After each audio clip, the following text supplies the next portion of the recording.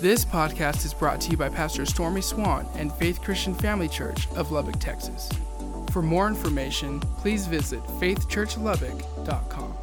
Good to see you here today. God bless all of you. If you're a guest, I welcome you. We're just going to jump into the Word. If you need a Bible, why don't you raise your hand?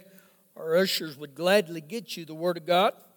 Once you get a Bible, go with me to the book of Ezekiel, back there in the Old Testament, way back there. Ezekiel chapter number 28. That's where we'll begin this morning, right after Jeremiah. All right, as we're turning there, we're still on our series, An Enemy Called Average. I've got a good one for you today that I believe will speak to your heart.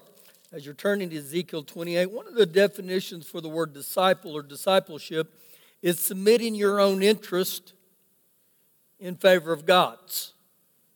Submitting your own interest in favor of God. That's discipleship or being a disciple. So how that may look is, you remember there in Genesis 12, the man of God named Abraham, God said to Abraham, he said, I will multiply you. I'll bless you. I'll make your name great, and I'll bless you to be a blessing. Now, I want to highlight something there. God said, I will do it. I will do it. So too many times in our life, we want to do for God what God's supposed to do. And if I'm not careful, I start trying to promote myself or take the very place for God that who He is and say, look at me. Look at me. So we're going to discuss that a little bit. We'll get into some things here. So we begin in Ezekiel 28, verse 1. The word of the Lord came to me again, saying, Son of man, say to the prince of Tyre, thus says the Lord God, because your heart is lifted up, and you say, or you even think that I am a God. I sit in the seat of the gods, in the midst of the seas, yet you are a man, or only a man, and you are not a God, though you set your heart as the heart of a God. Now, because of this king's great wisdom and his wealth, he attributes himself to a position greater than warranted. And so if we were to study this king here a little bit, you would find out that this is a man who has a root called pride in him. And so I don't know if you've ever really thought about the word pride, but stuck right in the middle is the letter I.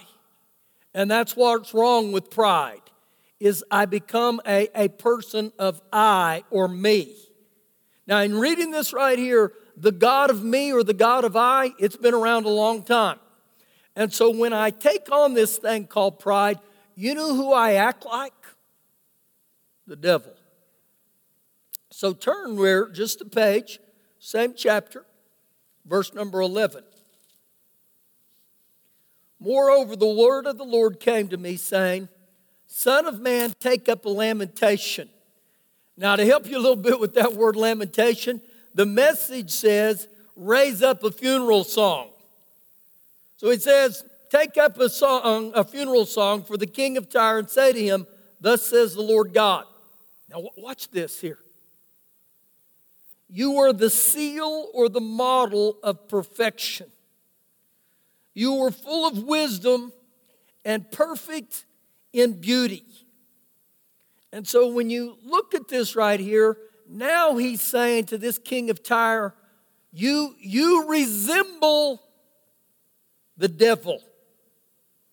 Now this is who he's talking about here when you get in this. And you'll note here, he said he was the seal of perfection. He was full of wisdom and perfect in beauty. Who created him that way? God did. And so let me ask you something right now. Does the gifts and the blessings that God's gifted you and blessed you with, does it cause you to gravitate toward Him or to gravitate away from Him? Now keep reading this. You are in Eden, the garden of God. Every precious stone was your covering. Now look how God dressed the devil. Look at this. The sardis, the topaz, the diamond, the onyx, the jasper, the sapphire, the turquoise, and the emerald with gold. So can you imagine being in the Garden of Eden and seen this cherub or this angel, who at the time was named Lucifer, dressed in all this splendor. I mean, God had decorated him incredibly. So keep reading here. The workmanship of your timbrels, your tambourines, and your pipes or your wind or instruments was prepared for you on the day you were created. Who created him? God did. You were the anointed cherub who covers. I established you. You were on the holy mountain of God. And so he was established with great authority, a high office, a unique opportunity. You walked back and forth in the midst of the fiery stones. You were perfect in your ways from the day you were created, till iniquity or wickedness was found in you. By the abundance of your trading, you became filled with violence within, on the inside, and you sinned. Therefore, I cast you out as a profane thing out of the mountain of God, and I destroyed you, O covering cherub, from the midst of the fiery stones. Your heart was lifted up or filled with pride because of your beauty. You corrupted your wisdom for the sake of splendor. I cast you to the ground. I laid you before kings that they might gaze at you. And so again, I believe when you look at this, the devil, he influenced this king just like he behaved. And the devil continually tries to do those things where he makes us try to have the thought, look at me. Look how special I am. Look how awesome I am. Now, God created him that way, but when God creates us that way, he should be the one getting the glory, not me. Now, I'm going to take you through a little bit of a journey here this morning, and I'm going to show you how none of us are exempt from this thing called pride. Go back to your left to the book of 1 Chronicles chapter 21. 1 Chronicles 21. If you're going the other way, you'll go to the Samuels, the Kings, and into 1 Chronicles chapter 21. Now, as you turn here today, this is a passage about King David. Who established him as king? God did. If I was to take you to 1 Samuel, God said to Samuel the prophet, he said, I want you to go anoint the next king. And it was David. And remember, this was said about King David. He's a man after my own heart. Now, just because God ordained him or anointed him as the king, and just because it said that he was a man after God's own heart, that doesn't mean he was exempt from pride. So we start here, 1 Chronicles 21, verse 1. Now Satan stood up against Israel. Who did? The devil. And he moved David, or he influenced David to number Israel. Now what this is talking about here, the devil is moving on him to say, listen, David, take a census. Find out just how many people you got under you, okay? Keep reading. So David said to Joab and to the leaders of the people, go number Israel from Beersheba to Dan, and bring the number of them to me that I may know it. And Joab answered, and this is what he said to David, may the Lord make his people 100 times more than they are. May the Lord do it. He didn't say you do it. He said, may the Lord do it. But my Lord the king, are they not all my Lord's servants? Why then does my Lord require this thing? Why should he be a cause of guilt in Israel? Why should you be the problem upon Israel? Nevertheless, the king's words prevailed against Joab. Therefore Joab departed and went throughout all Israel, and he came to Jerusalem. Then Joab gave the sum of the number of people to David. All Israel had 1,100,000 men who drew the sword, and Judah had 470,000 men who drew the sword. 1,570,000. But he did not count Levi and Benjamin among them, for the king's word or the king's command was abominable or detestable or repulsive to Joab. And God was displeased with this thing. Therefore he struck Israel. Why was God displeased? Because this man named David, who he anointed to be the king, he trusted more in his military power than he did on Father God. Now, when you begin to look at this, this is what this says in here. Look at what I've done. Look at how great I am. And so instead of giving God all the glory, he began to take credit for what God had done. How many of us in this room have ever done that? I'll help you with that. Every one of us. Every one of us. Keep reading. So David said to God, I've sinned greatly because I have done this thing. But now I pray, take away the iniquity of your servant, for I've done very foolishly. David acknowledges he was wrong. Verse 9, then the Lord spoke to Gad, David's seer. A seer was the man of God who would see into the spirit realm. Now, he's not here in this service, but many of you know the man Kelly Castleman that we've been great. He was in the first service. And I thought, man, what coincidental, because there are modern day seers, I still believe, that they see into the spirit realm. So this guy's name is Gad. Keep reading, verse 10. Go and tell David, thus says the Lord, I offer you 3 things. Choose one of them for yourself, that I may do it to you. So Gad came to David, and he said to him, thus says the Lord, choose for yourself. Now, when you begin to look at this right here,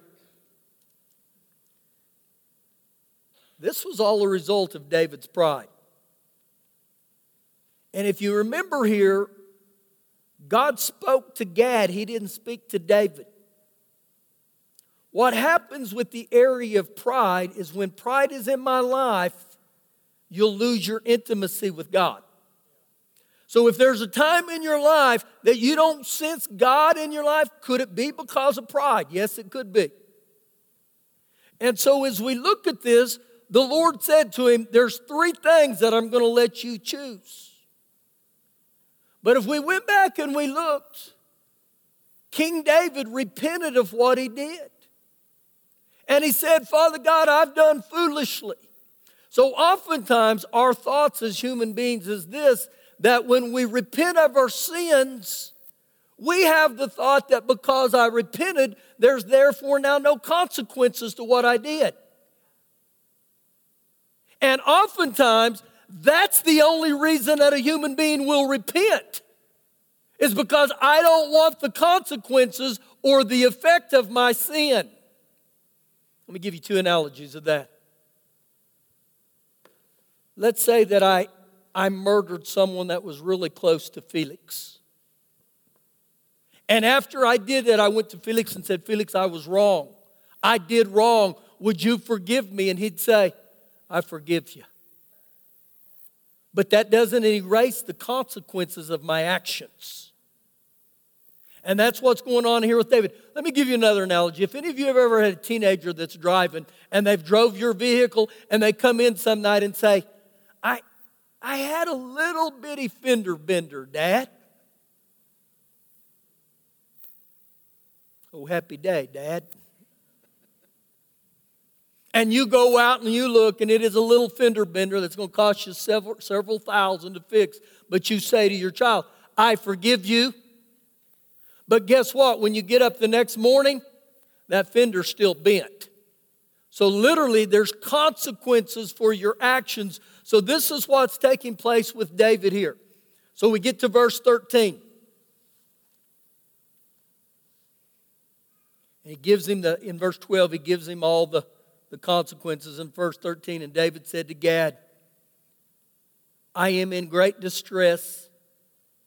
Please let me fall into the hand of the Lord, for his mercies are very great. Ooh, I second that motion. Thank God his mercies are great. But do not let me fall into the hand of man. So again, watch the consequences of his action. So the Lord sent a plague upon Israel, and 70,000 men of Israel fell that day. You say, well, this isn't a big deal. No, it's huge.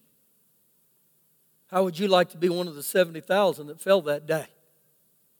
And so when you see a great leader fall, it affects many other people. And so the problem with King David again was he quit depending on God and he started looking at his own abilities and his power. Now, let me ask you something here. Do you take the blessings that God has blessed you with and do you use them against God? Now, we would never use that terminology. But does my attitude and my actions reveal that the very blessings and the very gifts that God's given me, I use them against Him? Let me give you some illustrations. If you were in a position of power and authority, do you use that blessing in the area of pride and arrogance against God? See, I can use my talents, the very thing God's blessed me with. And some of you in here may be very beautiful, some of us aren't. But if I'm not careful, I use the very blessing of looks that God's blessed you with, and I use it against God. It can be talent. It can be every thing in your life that God has blessed you with, and you get this thought, look at me. Now let me give you my paraphrased edition of that. You've gotten a little bit too big for your britches. Now, I want to go back to verse 1 in this, because you got to see this here, okay? Now, Satan stood up against Israel and moved David. Satan stood up against him. Remember that thought there. Satan moved against David. Turn back with me to your left to 2 Samuel chapter 24. This is cross-reference right here. Same story, just some different words here. 2 Samuel 24, verse 1. I can hear pages turn. Way to go. Again, the anger of the Lord was aroused against Israel, and he moved David against them to say, go number Israel and Judah. Let me read that again. And again, the anger of the Lord was aroused against Israel, and he, the Lord, moved David against them. But in 1 Chronicles 21, it said, Satan stood up against Israel and moved David. And when you look at this, it's almost a contradiction. So the question is, did God do it or did the devil do it? Let me tell you what's going on here. Because of the area of pride in David's life, God gave the devil permission to influence or to motivate David. So literally, when I get over into the area of pride, you know what God does? He steps back. To prove this, go with me in the New Testament, the book of James chapter 4. James chapter 4, and we're going to be in the book of James, and then right after that, 1 Peter, because I want you to see something here today, because every one of us, we can get over into the area of pride. And the area of pride starts saying, I'm going to promote myself instead of Father God. James 4, verse 6. Now remember, if you've never studied the book of James, this book was written to brethren. This book was written to people in the church is who this is written to. Verse 6. But he gives more grace. But he gives more grace. Grace is an empowerment from God. Grace is a strength. So when it says more grace, I don't know about you, I can take all the grace of God that He'll give me. But He gives more grace. Now keep reading. Therefore, God resists or opposes the proud. Now get that. God resists or He opposes the proud. It's the only time in the Bible you'll find where God opposes people, and it's when they have the scent of being prideful. God hates pride, but He doesn't hate the person. Now some of you will say, well, God doesn't hate anything. Yeah, He does. Proverbs 6:16 says there's 7 things that God hates. 7 things are abomination to Him, and the first one is a haughty look. You know what the second one is? Liars. Go and study it. Proverbs 6:16. Understand again, God loves people, but He hates pride because He knows what pride will do to us. Verse 6. But He gives grace to the humble. So the more humble I am, the more grace He gives me. The word humble literally means there to bow low. It means an oil of humiliation. Let me help you a little bit with that.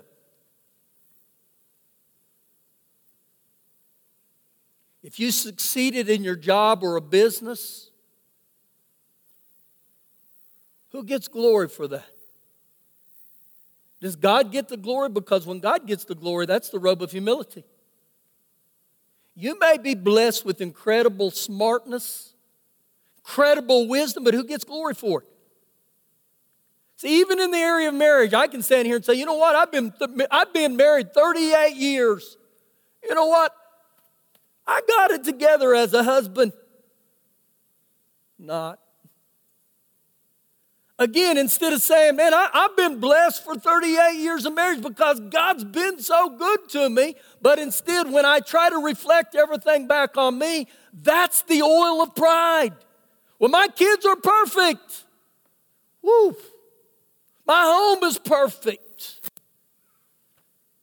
Who gets the glory for all that? Same chapter, verse 10. Humble yourself in the sight of the Lord, and He will lift you up. Again, look at the order here. That when I humble myself in the sight of God, He said He would lift you up. He didn't say I'm to lift myself up. Pat me on the back. Tell me how wonderful I am. Reaffirm my greatness. Wow. So again, we begin to see some things here in the Bible that God looks on. Now, turn just a couple pages, and you'll jump into 1 Peter chapter 5. Now, let me tell you here as you're going to 1 Peter 5, this is toward the end of the Apostle Peter's life. And I can just tell you this, Peter had to learn humility. He learned humility. Remember, Peter was the disciple that was notorious for putting his foot in his mouth. So we pick up 1 Peter 5, verse 5. Likewise, you younger people, submit yourselves to your elders. Not a novel idea. Yes, all of you be submissive to one another. Now watch this. And be clothed with humility. The word or the phrase there, to be clothed with humility, you know what it tells me? You're not born clothed with humility. It's not a natural state. Let me ask you this right now. When you got up this morning to come to church, did you have on the clothes you're wearing right now? Probably not. I hope not. What's your point? You chose what you wore today. That's the same with the robe of humility. I wake up and I say, Lord, put on humility on me today. Grace me with the robe of humility today. Grace me with that. So this is what he's talking about. And be clothed with humility. Why? God resists the proud, but He gives grace to the humble. So again, you're going to have to purposely and deliberately put on humility. Day by day. Therefore, humble yourself under the mighty hand of God, that He may exalt you in due time. See, again, anytime I exalt myself, I'm out of order. That's God's job. Cast all your care upon Him, for He cares for you. You know, when I go to God and I cast my care upon Him, you know what I'm saying? Father God, I don't know what to do, but You do. And God loves it when I become dependent on Him. Verse 8. Be sober, self-controlled, and be vigilant or watchful. Now, why do you think Peter would tell us to be self-controlled or watchful or alert? Here's why. Because your adversary, your enemy, your opponent, the devil, walks about like a roaring lion, seeking whom he may devour. So if we read into all of this, was he warning me and you that when we get in the area of pride and arrogance, that it opens the door to the devil? I believe that's exactly what he said. Because again, he said, your enemy, the devil. Understand completely today, the devil's not your friend. He hates your guts. His goal is to wipe you out. And so in this area, he says that he's seeking whom he may devour. It didn't say he's seeking whom he will devour. He said may. So the word may there is, hey, he's looking for permission.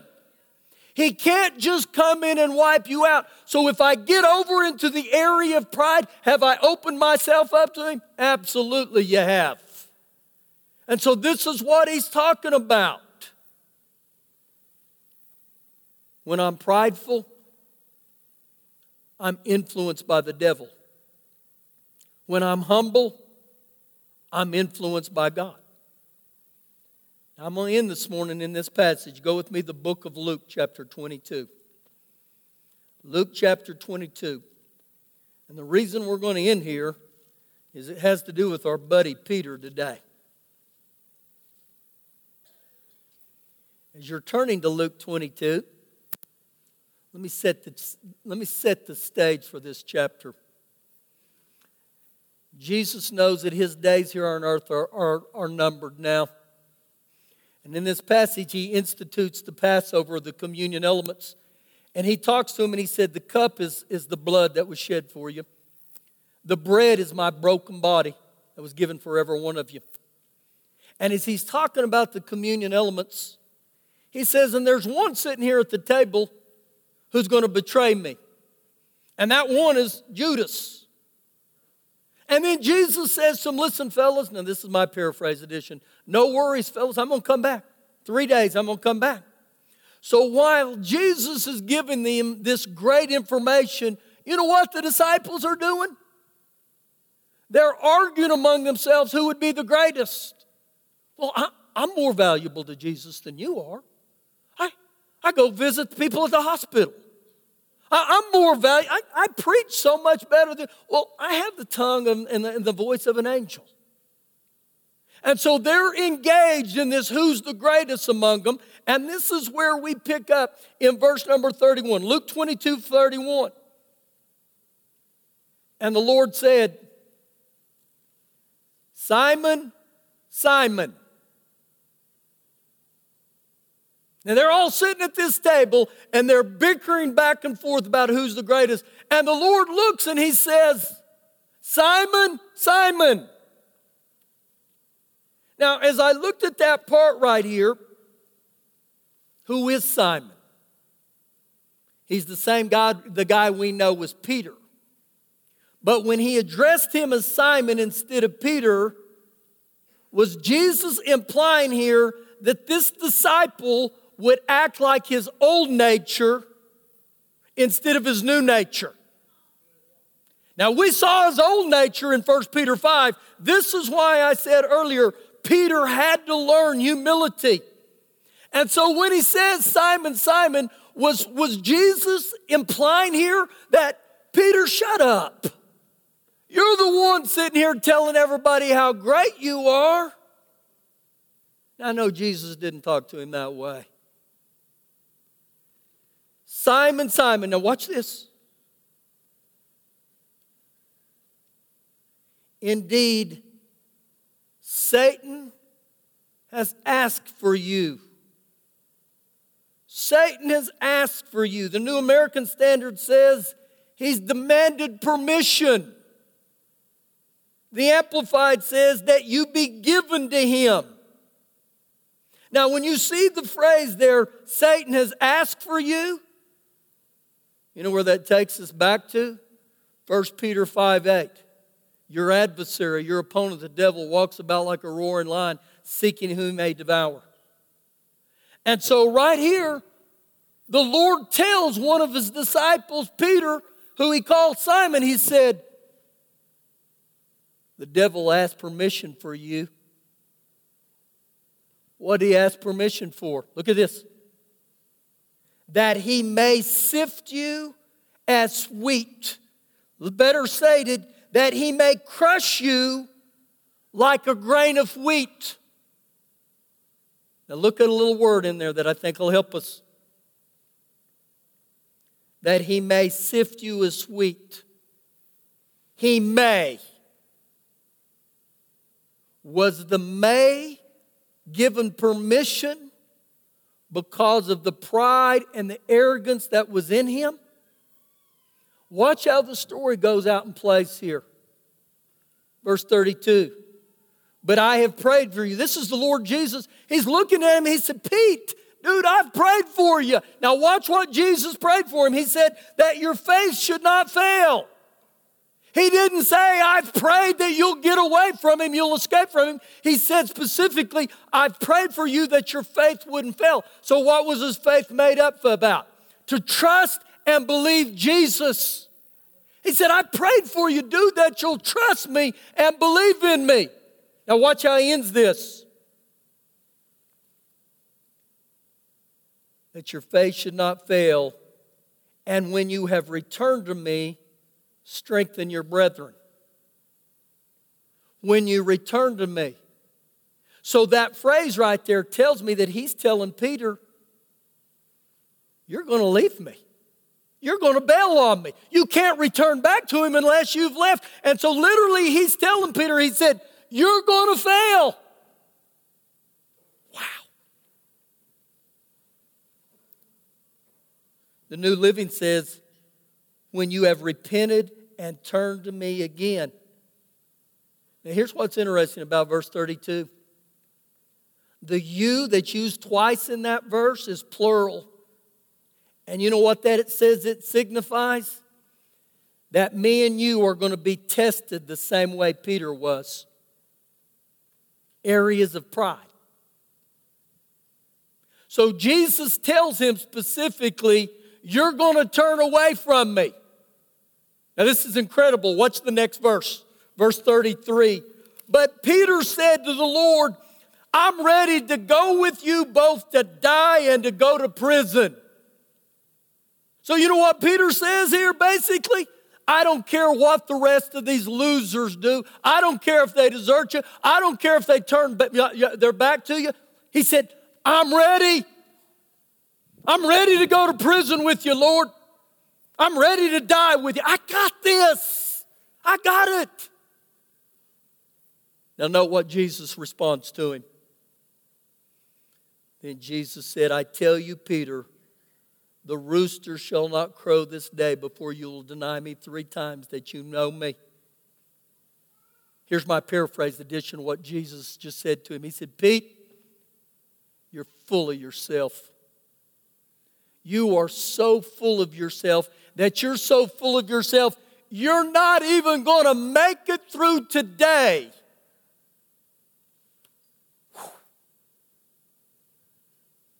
And so I look at all this, and here's the question. How much can God bless you with without you getting over to pride? I mean, we can say, well, I can do this and this and this and this. Well, I can take you back to King David's life. When he was a shepherd boy, he was humble. When he fought Goliath, he was humble. When he had 50,000 underneath him, he was humble.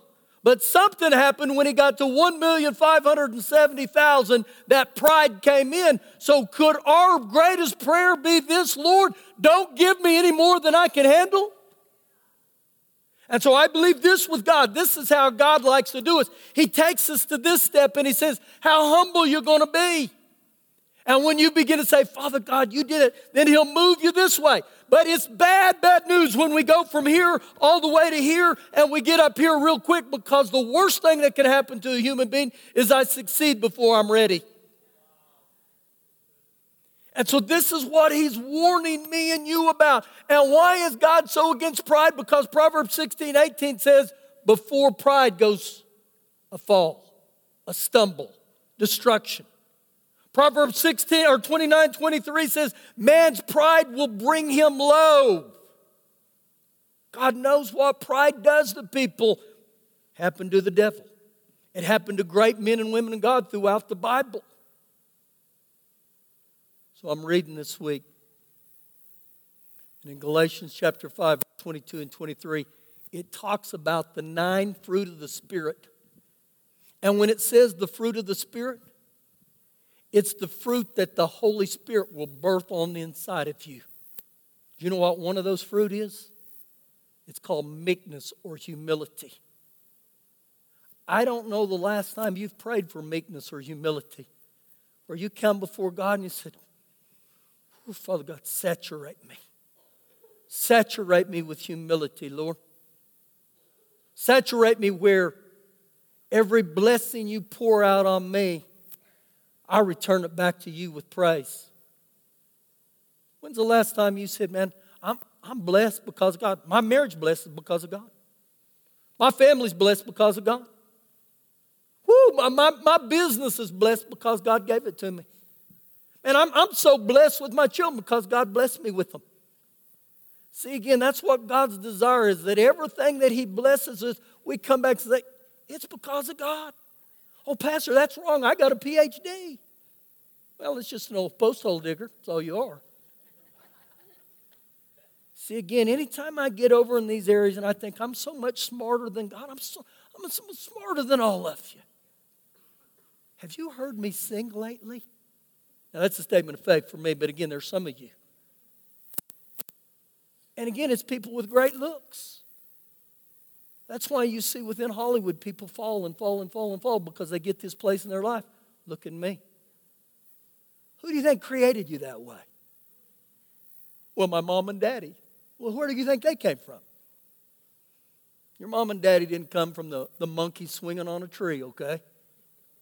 God created every one of us. But again, when I get over into the area of pride in any area of my life, I resemble the devil like the prince of Tyre did what we started with. I'm not a God. I'm a creation. And I thank God that He wonderfully and fearfully created every one of us. And so when I live with the area of pride, it's an enemy called average. It'll keep you right here the rest of your life. I'll tell you, anytime you get promoted, anytime you get blessed, anytime you have any area of success in your life, here's the question. Who gets the glory? Thank you for listening today. For more information, please visit faithchurchlubbock.com.